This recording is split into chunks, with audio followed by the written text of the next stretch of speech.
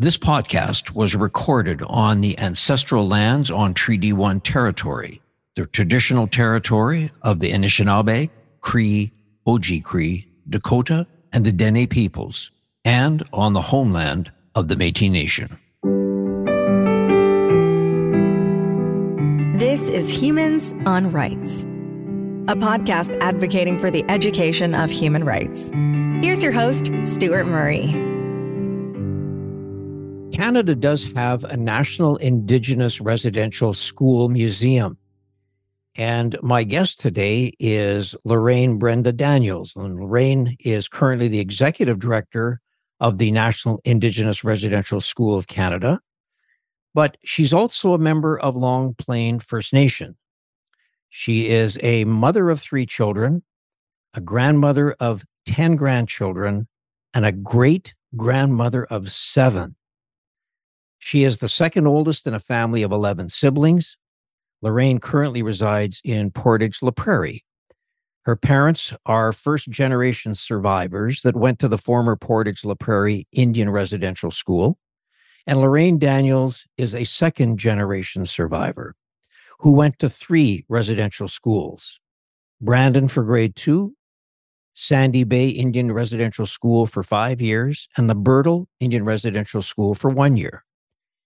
Now, for grade 10 and 12, Lorraine left residential school and lived in a private home for those 2 years.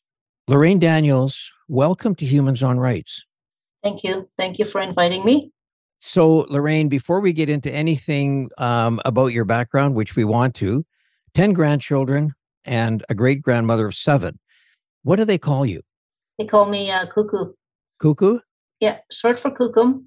Cookum, okay, all right. And all of them, whether they're grandchildren or great-grandchildren, they use the same term of endearment? Yeah, it's Ojibwe. For great-grandmother, it's Aniku, but they all call me Cookum, and I'm okay with that. Okay, no, that's fantastic. And so, do you get a chance to spend a lot of time with them? Are they around you a fair bit, or are they spread out across the province or the country? The majority of them were they had moved to Kelowna, but they're back now. They're just in the process of moving, and right now a third of them are at my house right now. I spend time with them. Right now I have my daughter and my grandkids at the house because they're in the process of moving and eventually get their own place. But it's good to have them at the house.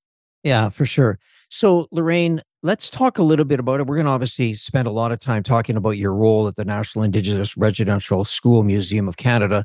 I would have to say that a lot of people probably listening to this podcast aren't even aware that we have a museum of Canada. But let's talk about your life journey. You obviously were a second-generation survivor, and I talked about that in the introduction.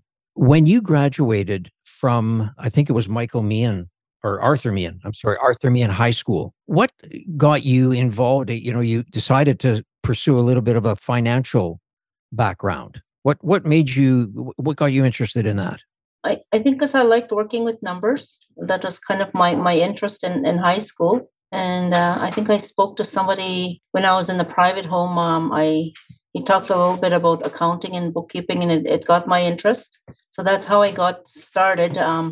I lived in Nepal for a while. I worked in an accounting office for about 12 years, maybe. And then I decided that I could do a little bit more I could do more than just working with numbers. I decided I would go back to school and do something different. Yeah, and we're going to talk about that, what you did different. But I just want to ask you, Lorraine, when you took your grade 10, 11, and 12, I guess that's 3 years, you left residential school and lived at a private home. What was the process involved for you to get involved or to live in that private home? Before I left Sandy Bay, it only went up to grade 9. I was about 14 at the time, and they gave us some forms to fill out. And without my parents' consent, I filled out the form. There was 3 different decisions that I had to come up with. One was to go back to a residential school, which would have been in Winnipeg in Assiniboia, or go home and live in my community, or live in a private home, which was in Portage. And so I chose to live in a private home because at the time I was into sports. and Long Plain didn't have any kind of organized sports, and it would have been difficult for me to come into town to be involved in sports because at the time my parents didn't have vehicle. And so I chose to live in town. I lived in a very loving home. I was very blessed to be with a family that were very caring and was part of the family. And so I chose to live there thinking that I would go home on weekends. That didn't happen because they still treated us like we were in residential school, the government. So I would only go home during Christmas holidays and summer holidays. So I stayed there for the 3 years, and I got involved in sports and Arthur Meehan, and I was selected as a sports reporter for Arthur Meehan, and it kind of got me out of my shyness and also the shock of being institutionalized for 7 years. It was a difficult transition for me, but I think sports helped pave the way for me to get involved in the high school. Yeah. Yeah. What kind of sports did you like? I was just about in everything. I learned to play hockey in residential school, and I continued on with that. I raced like long distance and short distance. I even did hurdles, even though I'm short. I'm 5'1". Yeah, baseball, just whatever sports. I was very competitive, and I just love sports, and I think that's what kept me in school. I love sports, and I volleyball, basketball. We even played basketball in high school. So I'm 5'1", and I still love. Yeah, I just tried my best. Good for you. No, love the attitude and all the competition and all that, Lorraine, for sure. Lorraine, just to clarify, you left residential school in Portage for grade 10, 11, and 12. Did you live with a non-Indigenous family? Yes, I did.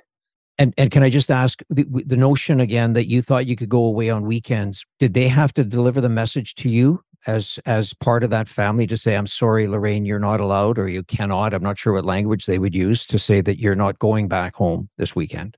Yeah. They had to tell me that I couldn't go home on weekends, and I was okay with that because if I came in town and my mother was in town, then I got to see them. Yeah, no, interesting. So Lorraine, you spent a lot of time on the economic side, finance side. I mean, you've been Long Plain First Nation finance officer assistant. You talked about spending some time up in the PAW. Then you said at some point that you wanted to go back to school because you thought you could make a difference. What got you thinking that was an important thing for you to do, to go back to school? And we'll talk about what you went back for in a second. I think every time I wanted to change careers, I decided to go back to school. And I felt I can do more with an accounting background or bookkeeping background, that I could offer more to my community. And so when I came back from university, I applied for economic development officer in Long Plain. So I stayed there for 7 years, and I just enjoyed helping people. It opened doors for me to work in different communities. I stayed for 7 years in Long Plain, and then I went to work for Dakota Ojibwe Community Futures, and that really opened doors for me too, to teach small business development.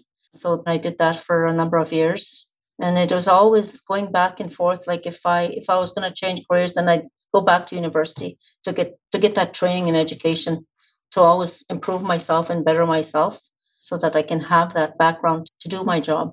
So you went to Laurentian University in Sudbury, and what did you study there?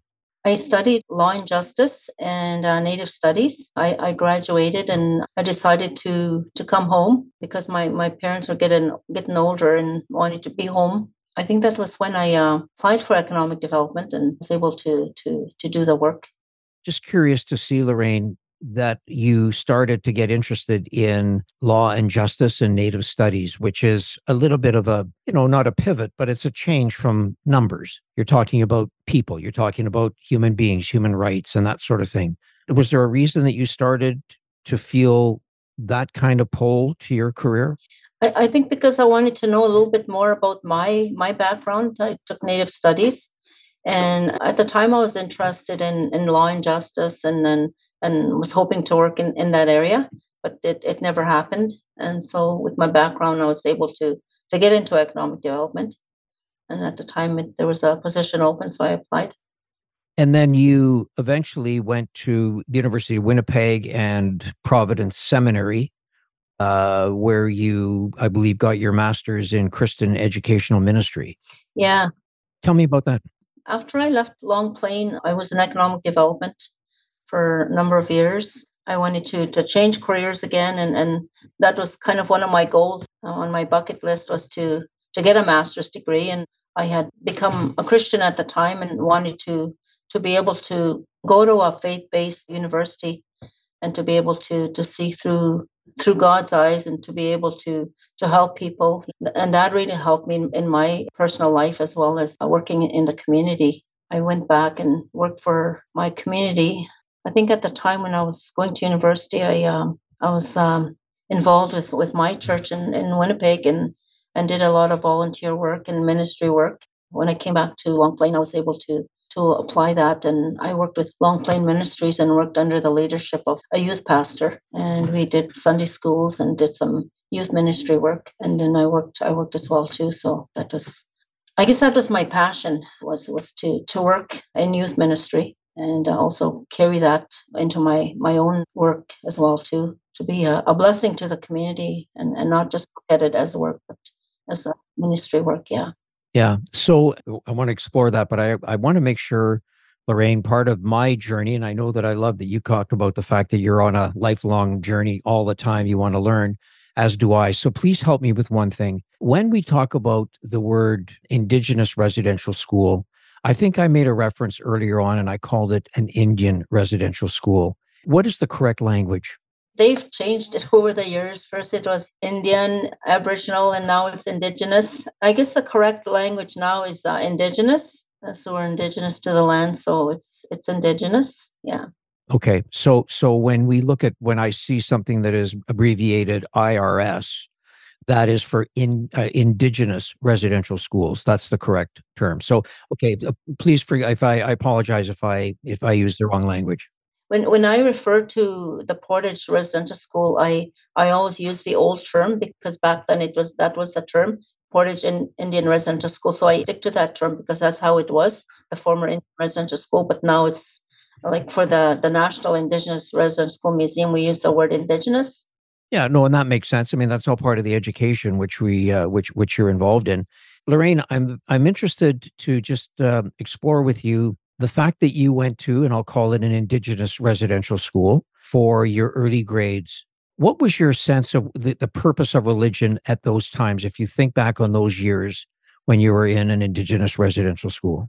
I came from a very loving home. I lived with my I just want to go back to my childhood years. I came from a very loving home. I lived with my grandparents and my parents. We all lived in the same house.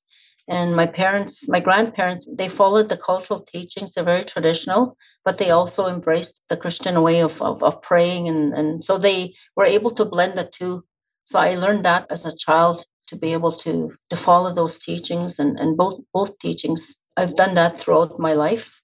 And then when I was in residential school, I think I was able to accept the religion. Back then, I think I was a very serious child. I took religion seriously. I learned about who Jesus was and who God was. But in the residential schools, they didn't walk their talk. It was they were teaching us that God was a punishing God. We were forever being punished and not being loved. And I didn't catch that till I was older because I got punished as a child when I was in residential school. Prior to that, like I came from a loving home, and you're sent to residential school, and you learn a different lifestyle. You're not getting that love that you had at home. So there was a difference there, and yeah. So and Lorena, I'm just very fascinated at how you could look at, growing up in a residential school where, as you say, you were learning about God, but at that point, God was a punisher because you were being punished all the time. And yet you've been able to, reconcile that experience with a more spiritual, deeper experience of where you've embraced your Christianity and you talk about it openly. That, I think, is an incredible testament to you as a human being, that you were able to sort of break through what you experienced as a child. And now you're really a teacher, if you will, and you're the executive director of the National Indigenous Residential School Museum, but you're really a teacher.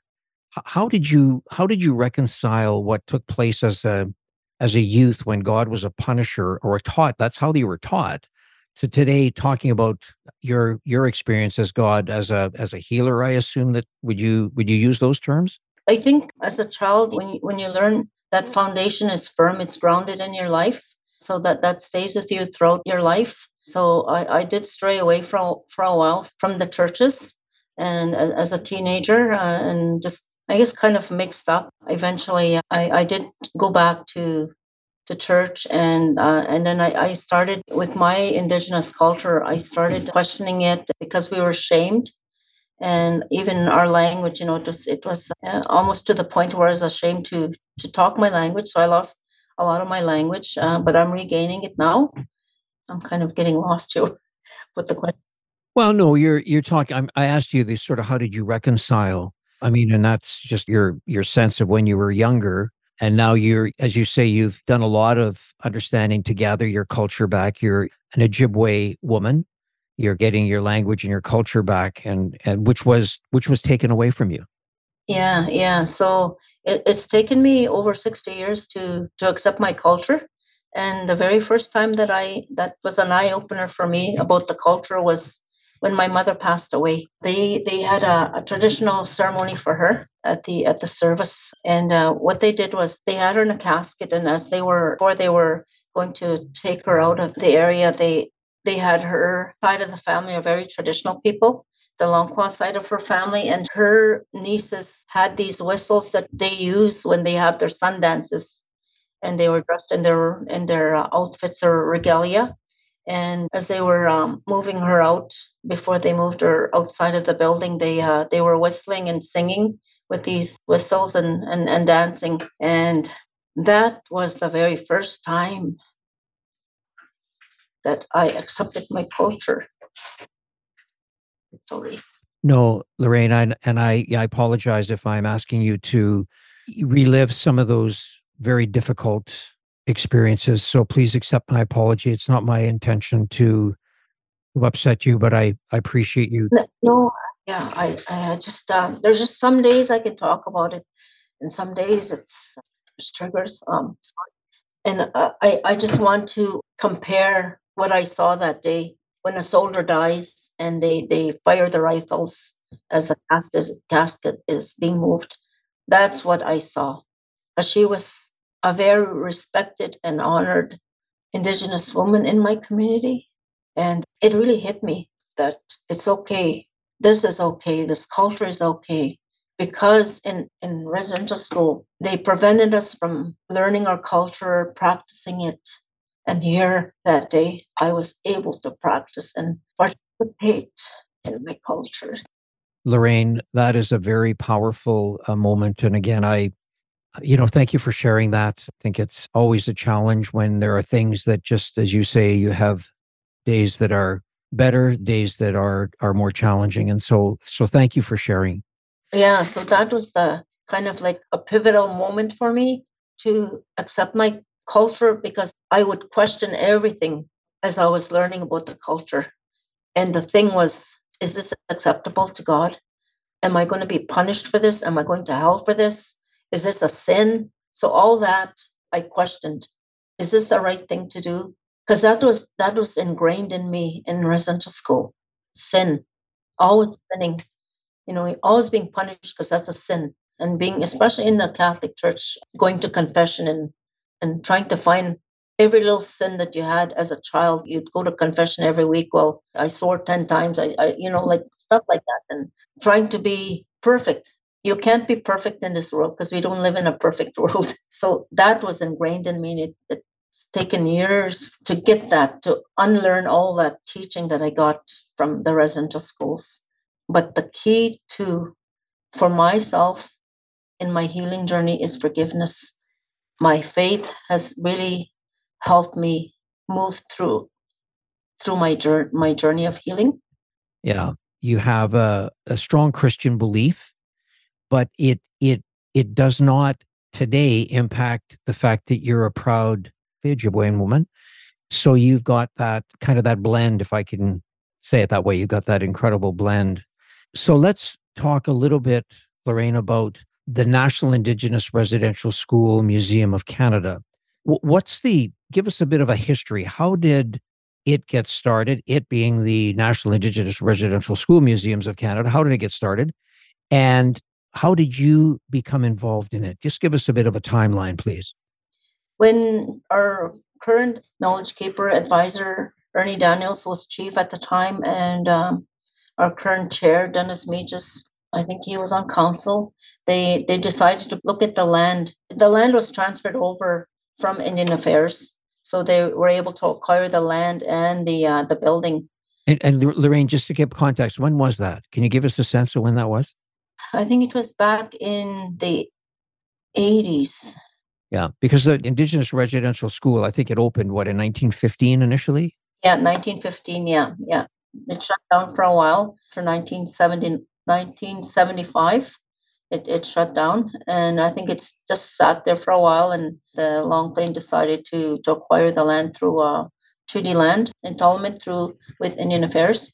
Yeah, and then I had moved into employment and training at the time, and I had been there for about 12 years, and I was feeling burnt out because I was working a lot of overtime and meeting deadlines, and I just wanted to start winding down because I was getting to my retirement years, and thought that this would be a good job for me to take on.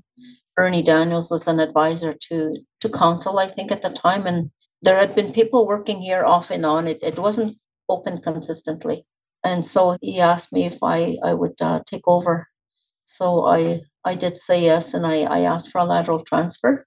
So I got the job thinking it would be an easy job because it was a small museum, and thinking that this will be an easy job to do and to set it up. And little did I know that it was going to be turn into something more than what I had expected. Yeah. Well, and as you talk about your lifelong journey of learning, I mean, you're teaching, but you're still learning. So Lorraine, I understand that in 2000, I just went onto your website just to get a bit of history. So in 2000, they renamed the building the Rufus Prince Building. Yes. And Rufus Prince was obviously played a huge role in Long Plains. Just tell us a little bit about Rufus Prince. Rufus Prince, he was a World War II veteran, and he's done a lot of work with Long Plain as well as Dakota Ojibwe Tribal Council. He was instrumental in setting up the Dakota Ojibwe Tribal Council as well as the policing, and very well respected kid and just outspoken. He was also a resident school survivor that he attended school here, and so they named the building after him to honor him. Yeah. Yeah, and I just make a comment because I've heard this many times, Lorraine, from other elders, knowledge keepers, when they make reference to the fact that so many First Nations, Métis, Inuit men and women went to World War II to fight on behalf of Canada. And you think about the strained relationship that Indigenous peoples had with non-Indigenous peoples, and they were prepared to go stand side by side to fight for Canada. It's just an interesting observation, because now I think it's a great opportunity to acknowledge people like Rufus Prince and many others who stood tall for this country called Canada. And that's one of the projects that we want to actually start it, and it's kind of at a standstill because we have so many other things that we're working on, and to have an area to honor the veterans that went to war, and to have a place in the museum to honor them and acknowledge them. So that's one of the projects that we have going. So, Lorraine, when you look at the role that you are now overseeing as the executive director, one of the questions may be, why is it important to have a museum that focuses on the National Indigenous Residential Schools? To bring awareness as to what has happened in the residential school era, and to educate people so that they can learn about the history, because a lot of people are not aware of it. When we do have tours, we have survivors, elders that come out and share their story. I think that the individuals, the groups that come out need to put a face to the residential school era, and so that they know, yes, this actually happened, and to hear stories firsthand, and then to go through the tour to see. We have a lot of displays. We have songs. We have artifacts. We have a lot of content. We usually start off with a pre-contact, pre-residential school And then we have the residential school era. And then we're currently working on post-residential school. And then we're reclaiming and regaining our culture. We have regalia in there and some drums. People have donated. The majority of the stuff that we have is donated. The sort of the number of people, Lorraine, that would come to visit the museum, would they mostly be non-Indigenous Canadians? The majority of them are non-Indigenous. And we just had a group 2 weeks ago, the delegates from Taiwan. They were part of the police and fire games that we had here. Yeah. So they came, toured. There was about 24 of them. And we had survivors come and share their story, and elders. And they had a little barbecue for them. So, and had a taste of the Indigenous cuisine that they have. So, yeah. Yeah. And Lorraine, the idea being that you are trying to create an educational experience for the visitors, as you say, to understand what the residential school process was about, the history. You say you're talking a lot of artifacts, but would people, if they came through the building, would they see an actual sort of example of what a school room would look like? Or is there a sense, or there photographs of what, the sleeping accommodation would be? Tell me a little bit about what you mentioned, artifacts and a lot of things. What are people seeing when they come into the museum? When they go into the area where the residential school era starts, we have pictures of children that are being taken to the residential school either by truck, treated like cattle, going by boat, by plane. So it was all different types of transportation for them. So the first room would have that. Also pictures of hair that was being shaved off and cut. And we also have a little mannequin child it's a replica of hair that was cut. The girl's hair was cut like, how Dora doll looks like, a Dora haircut. They were all cut the same way. And also when you enter that room, there's the mannequin has a towel wrapped around her head. Because this is my experience and a lot of other resident school experience. So I'm able to share that too for a firsthand story. So they would put DDT in the hair, and that's the story we tell. And there's also a picture it was an original picture that was donated by a intergenerational survivor. His father had gone to Brandon, and he donated the picture, and it's a very dark picture of a priest where he has a strap and where he's hitting the young boys. And then you go into the next room, there's a replica of a dining room to just contrast where the staff ate with the fine china and where the children ate with just plastic plates. And then the next room we have a bed that was retrieved from the former Birtle residential schools. We have that set up. Then we have pictures set up with the dorms where they have the beds and the bunk beds. We are always looking for stuff like that, bunk beds and that are replicas of what we had. And then the last room is actually we have 3 other rooms. I usually explain what's in the hallway between the 2 doors. They were separated. The hallway was separated, the girls' side and the boys' side. So the upstairs would have been the dorms, and the main floor would have been where the common area or the playroom. So the boys on one side, the girls on one side, and then there would have been the probably rooms for staff where they could sleep or office space. And children weren't allowed in between the hallways. They were separated. They destroyed the family unit, I guess, where if you had a sibling like a brother or sister, you weren't allowed to speak to them. But I think as the years went by, the rules started to relax. Yeah. And then you say there's 3 rooms at the very end, Lorraine? Yeah, there was 3 more rooms I didn't talk about. One is a room that's dedicated to the children that never came home.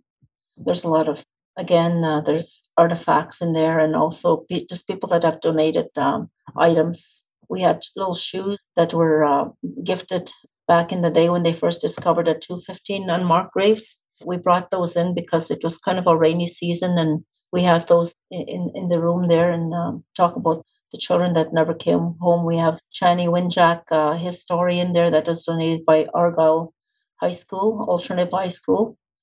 And then the room next door to it is it's a better story. It's the Glee Club that they formed here. Jack Harris back then was the administrator, and they started up a Glee Club.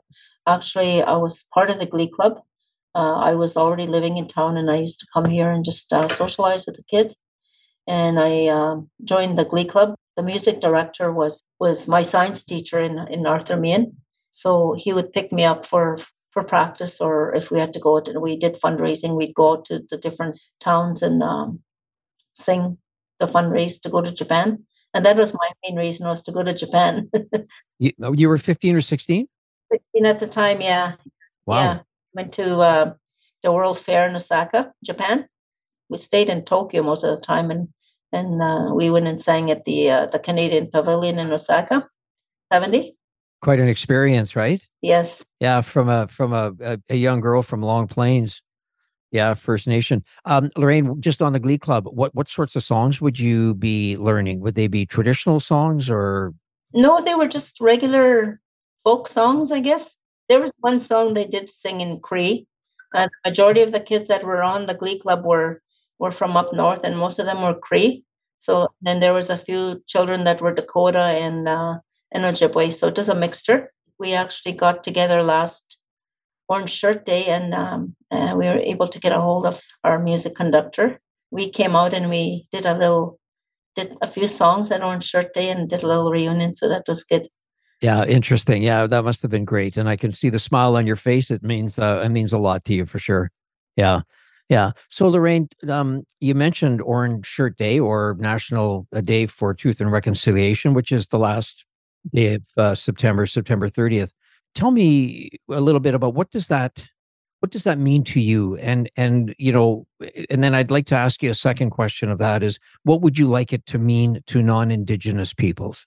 I think it's a day of reconciliation, and to come out to honor the children that were in residential school, and the ones that never made it home. But also it's a day to celebrate, to get together, both Indigenous and non-Indigenous. Because I think that's one of the things that I think is very important, is that it is a day, but reconciliation is not a day or about a day for sure. So what have you got going on? What do you got planned?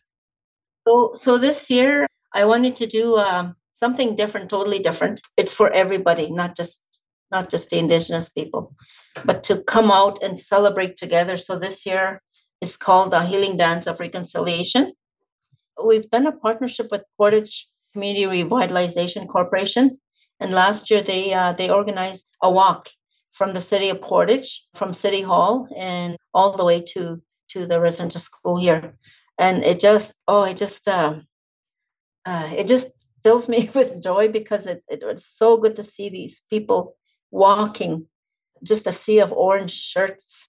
And we also had Dakota Ojibwe Police Services. They came in the front, and they had their vehicle, and kind of like being the front and guiding them. And it was so beautiful to see. And so we're doing that again this year. PCRC is going to be doing the walk again. So they do that. It's called a Reconciliation Honor Walk from City Hall to here. So they'll be escorted again by the First Nation policing. And then we have our of course, our opening prayer and the welcoming remarks. We have different delegates. We're hoping that they'll all show up, and the mayor usually shows up too. So we have Mayor Sharon Knox coming, and our chief as well too. We have a guest speaker this year. She did a reconciliation project with us, Kirsten Lindblom. She's a professor at the University of Wisconsin. She came out this year with a group of 7 of her students, and she wanted to give back to the community, because her grandfather had ran the school for a couple of years, and she didn't realize the impact the residential schools have had on survivors. So her grandfather's non-Indigenous. Yeah, he's non-Indigenous. Yeah, and she wanted to give back. So on a project, we have a garden in the back. They bought all the equipment, and so we have a raised garden in the back that they worked on, and then we also worked with them and taught them some of our cultural activities, cultural teachings. So we did that as well too, and so they were here for a whole week. We worked on some of the things that we did with them was did the healing garden. We did some activities like we did songs with them. They did the washing of the tears at the end. They did some beading. They learned how to bead some stuff, and they did some kind of a sharing circle, like a medicine wheel, with one of the elders. And they also heard one of the elders share his story about his residential school experience. So that's who will be doing the. We've invited her back to come and that. That's interesting. Yeah. So she's an American. Actually, she's originally from Portage. So Oh, really? she's moved to Wisconsin. She's a teacher there, professor. Yeah. Oh, interesting. Okay, so she does have, I mean, other than her grandfather who was involved in this in as involved in the residential school, she also has some, being from Portage, she has some community roots. Yeah, yeah. Yeah, perfect. Yeah. Yeah, interesting. So Lorraine, when I asked about what you're doing on the National Day for Truth and Reconciliation, Orange Shirt Day, great explanation. Thank you so much. If people want to come, is it just an open house? Should they be aware of anything? And if they do want to come, where should they go to City Hall to be part of the walk, or what would you advise on that day? We're going to have save the date. We'll be posting it on. We have a Facebook page. We also have the website for the walk. It's usually PCRC that organizes that for us. Okay, and PCRC is Portage Community Revitalization Corporation. Okay. Yeah, they do a lot of work with Portage area, a lot of projects, activities. And so they'll be organizing that. They also helped organize the dancing part of the that'll happen in the afternoon. So they've been able to get a Filipino dance troupe, but there's going to be about 20 of them. We also have a Ukrainian dance troupe that they organize as well too. Wow. We've also been able to acquire a Métis fiddler, and then we have jigging by some youth that'll be doing that as well. And then we'll have our Indigenous dance troupe. So it's all about dancing this year, a healing dance of reconciliation. Healing and dancing. Dancing is just universal, and everybody brings their unique style of dance, their cultural dance, their regalia. So I'm just really looking forward to see all the different types, dances. And so that's going to happen in the afternoon. And I'm not sure how I'm going to do the final one will be a dance of reconciliation, all nations. And so they're either going to probably dance in their regalia and all dance together, either in a powwow. We have a drum group, and hopefully we'll have a round dance where everybody will join and have for lunch. We're also have this year we've included, it's called mole guacamole. They're Mexican food. So we're going to have we've already spoken to them, and also we have our Indigenous cuisine. So it's going to be a local. So. Yeah, a tremendous. It sounds fantastic, Lorraine. I mean, it really sounds incredible. And you mentioned that you've got a Facebook site and a website. Your Facebook site would that be, if you went to somebody's listening saying, "What's your Facebook?" How would I find you on Facebook? Yeah. National Indigenous Residence School Museum. Okay. And then your website is? Again, it's the National Indigenous Residence School Museum. Yeah. Okay. Excellent. So Lorraine, I want to sort of, look at a couple of things before we find our off-ramp on this conversation. When I asked you what is going to happen, you gave a very detailed program of what you're planning for that day. What do you hope that non-Indigenous people will take away from your museum, our museum? I don't know if I can say our. I apologize if I'm trying to say it. I mean, what do you want people to learn, both from, and I don't know if you can tie in what they could learn from a journey through the National Indigenous Residential Schools Museum that you are overseeing, and also the Day of Truth and Reconciliation. I don't know if those two can be tied together, but I'm interested to get your perspective of what you would like, or your hope is that from non-Indigenous people, what would they learn? What would you hope that their takeaway would be? I think for me, sometimes we set invisible boundaries. Okay, I'm scared to go there, and I'm not going to go there. So to be a welcoming place, a warm place, to be inviting, and that this is a place where you can come and learn and share respectfully, just a safe place to come and learn about our culture, also about the dark era of residential school, and that we can all work together, and that there is hope for everybody, that we can work towards, walk together in unity towards truth and reconciliation. It's a hard truth, but it has to be told. And there's a scripture I'm thinking about. The truth will set you free, and my hope is that everybody will learn. I know the kids in school are learning about the residential school, and we've had families that come here, and the parents tell us that that their child is teaching them because they're learning it in school. So which is good. It's all about educating the public. This is what happened, and not to take it away and not to blame yourself, because it happened back in the day when the government of the day and the churches of the day thought they were doing right, but it wasn't. It was harming the indigenous people, and that we're all free to live in this world and to live and practice our cultures, like around the world, the indigenous people around the world, that it's okay to practice that culture, to be accepting, and it's all about, we're all the same, we all have everyone has a spirit, and just to move forward, I guess, to celebrate. I guess this is about celebrating life, and that we can move past the damage that was done, but to be aware that there's still people that are still hurting, and there's some people that have been able to overcome, but there's always that it stays, like for myself, you get triggered, to help one another, to lift each other up, and not to keep a person down, but to be able to say, how can we help? What can we do to work together to make our world a better place? Yeah. And for somebody who, as a young student in a residential school system, to be told that you're a sinner, that things are bad, that there's all of this negativity, for you to be able to leave a message of hope and a journey that we can walk together and become human beings and respect one another.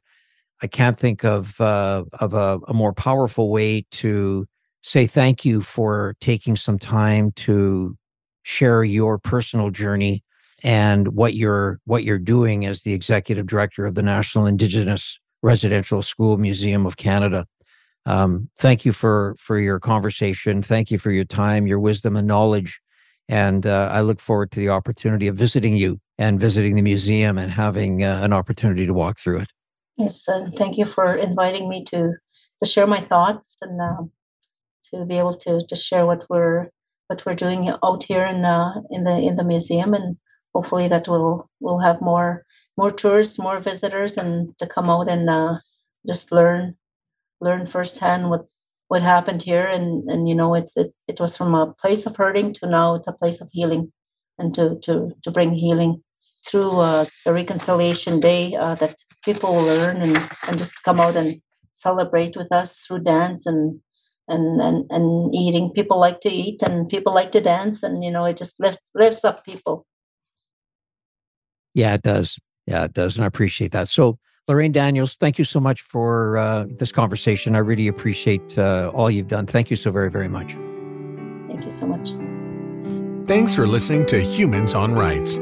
A transcript of this episode is available by clicking the link in the show notes of this episode. Humans on Rights is recorded and hosted by Stuart Murray. Social media marketing by Buffy Davey. Music by Doug Edmond. For more, go to humanrightshub.ca. Produced and distributed by the Sound Off Media Company.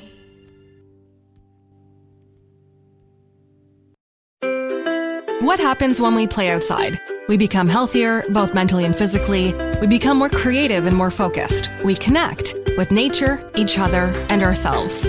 Let's Take This Outside, a new podcast hosted by me, Marianne Iveson, an aspiring outdoor athlete and nature lover. I speak to athletes, outdoor professionals, and scientists about their connection to nature, how it affects their performance, and everyday life. Let's Take This Outside, available on Apple Podcasts, Spotify, and Google Podcasts, and at ivesonvoice.com/podcast.